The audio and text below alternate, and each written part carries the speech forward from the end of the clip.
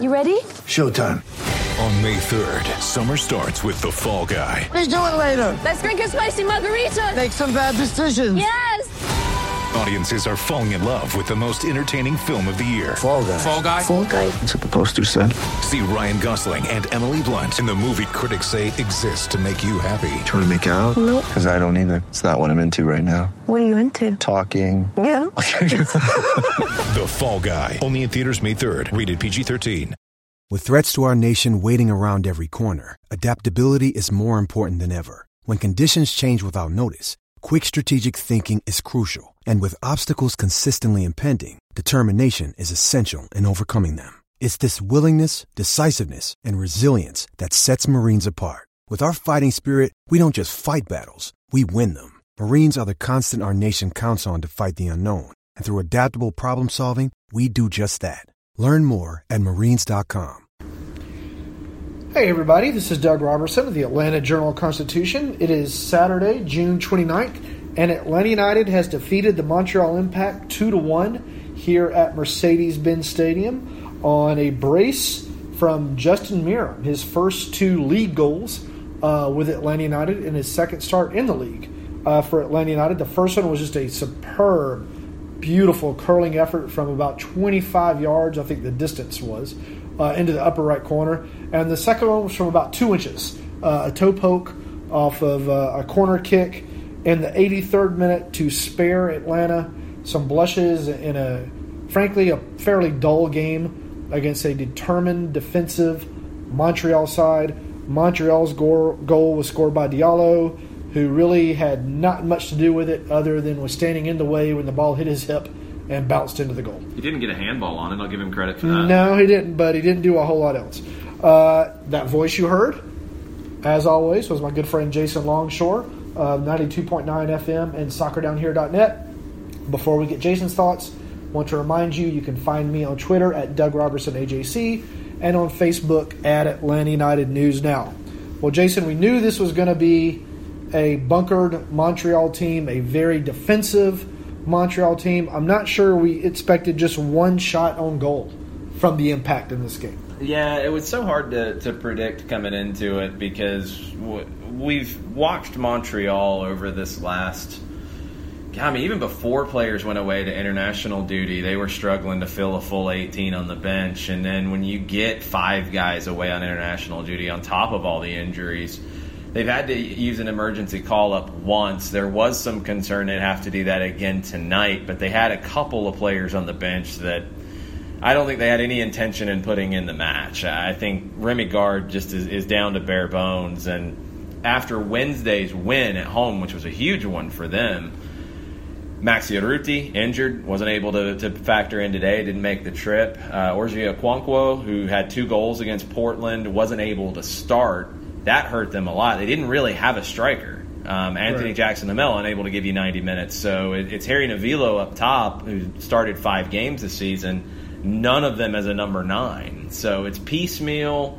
You know they're going to sit back because that's what they did with Portland as well. It's 3 center backs, it's 2 wing backs. It can turn into a line of 5. What they did today was Taider and Chouanier dropped in on either side of the 2 central midfielders to make it a 5-4-1.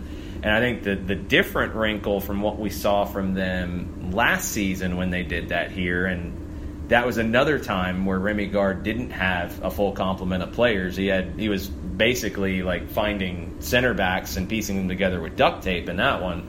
What they did here tonight was they compressed the field really well. They play all 9, sometimes 10 of their field players in about a 20-yard strip. And they moved it. At times it was deep, but at times it was actually in the middle third. And Atlanta had to adjust to those situations. The spaces were very tight tonight, and it took Atlanta some time to break that down. Yeah, the talking points from the game were, of course, Justin Meram, his 2 goals, Flo Pogba getting a start at left back. I'm not sure how frequently we'll see Flo Pogba at left back. I think it will depend upon the opponent. Yes, at times it can work, but at times he's going to get exposed for pace. Yeah, and Pity Martinez being subbed off is the last talking point. But let's go into Meram first. The first goal was assisted by Pity Martinez. I thought it was an odd assist because Meram took several dribbles before he took the shot, but Pity got the assist. But the more important thing Pity did was he ran through and created the space for Meram to come into to get his shot off.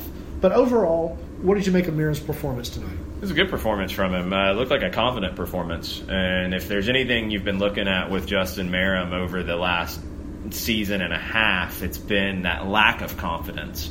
I really felt like he lost his way in Orlando, and he mentioned it last year about how in Columbus in 16 and 17, where he had a double-digit assist year and a double-digit goal year, his role was very clearly defined. And when he went to Orlando, it wasn't.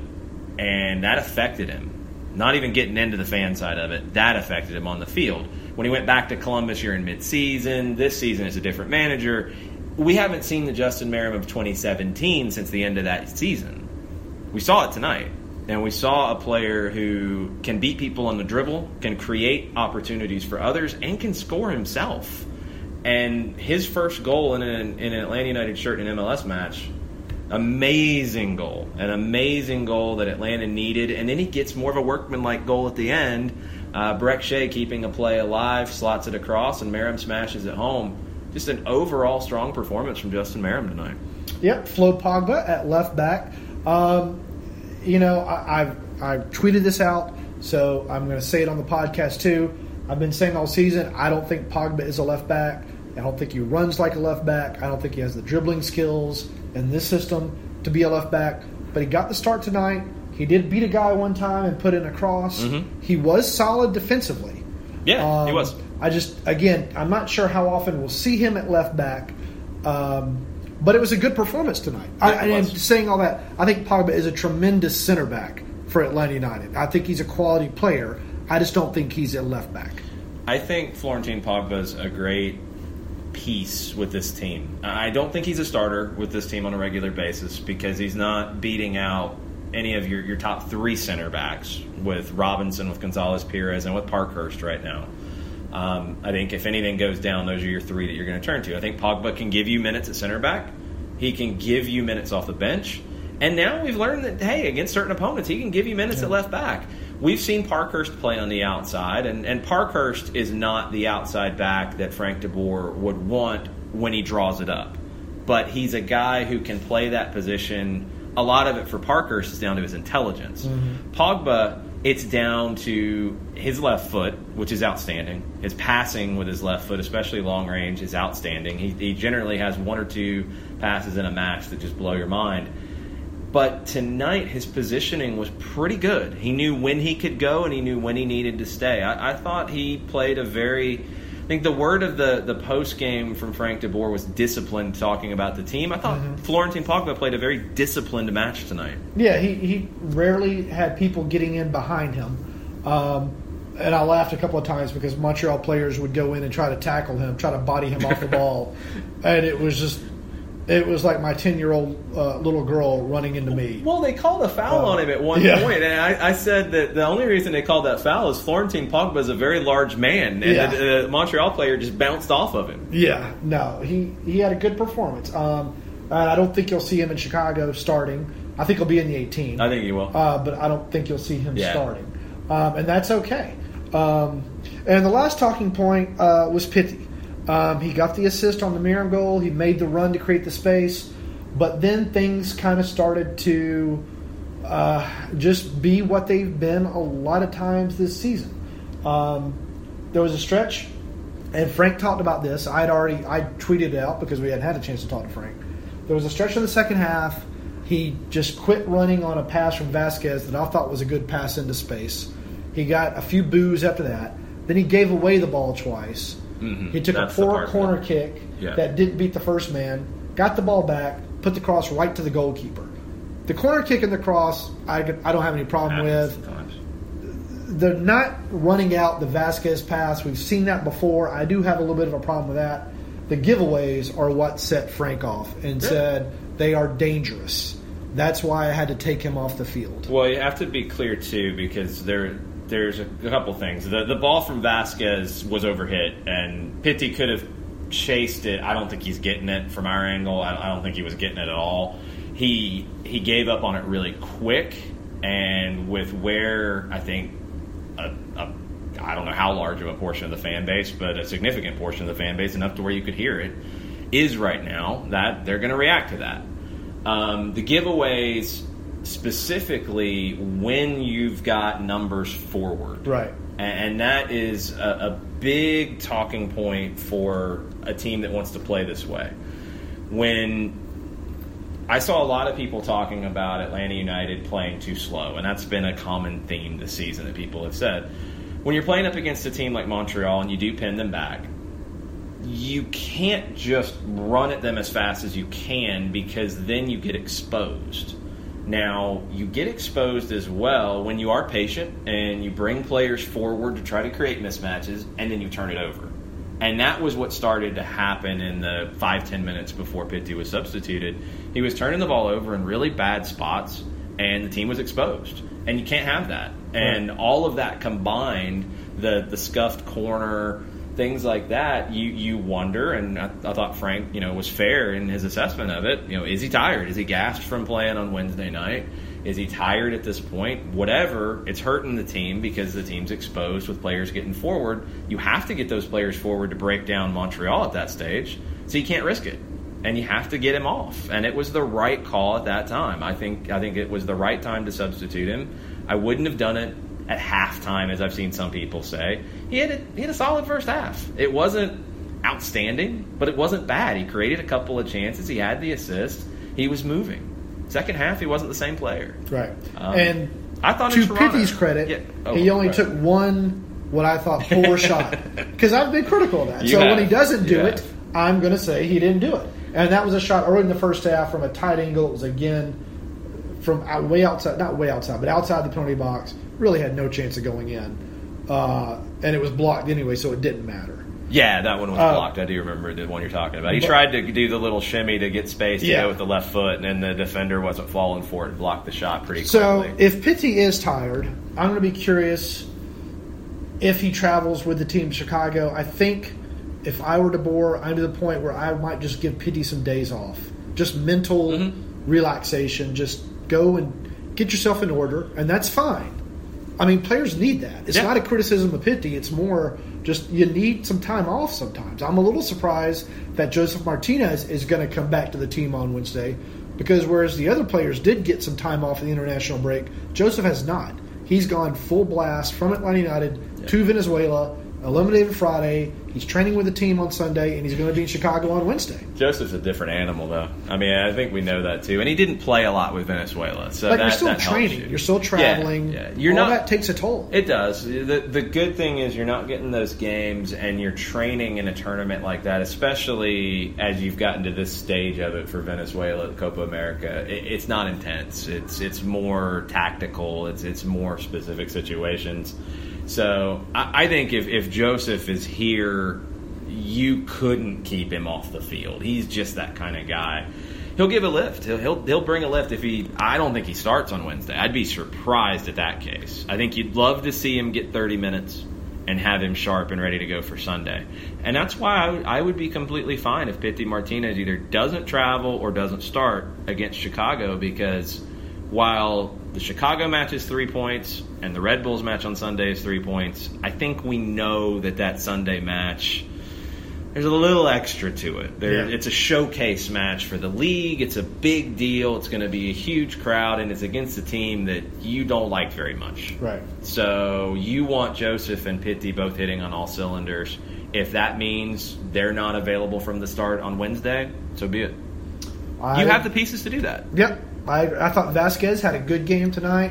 There wasn't hardly any room for him to operate. Yeah. When he could get free, he had a nice spin and got to the baseline, beat another guy to the baseline for a good cross in the first half. That was a really good sequence.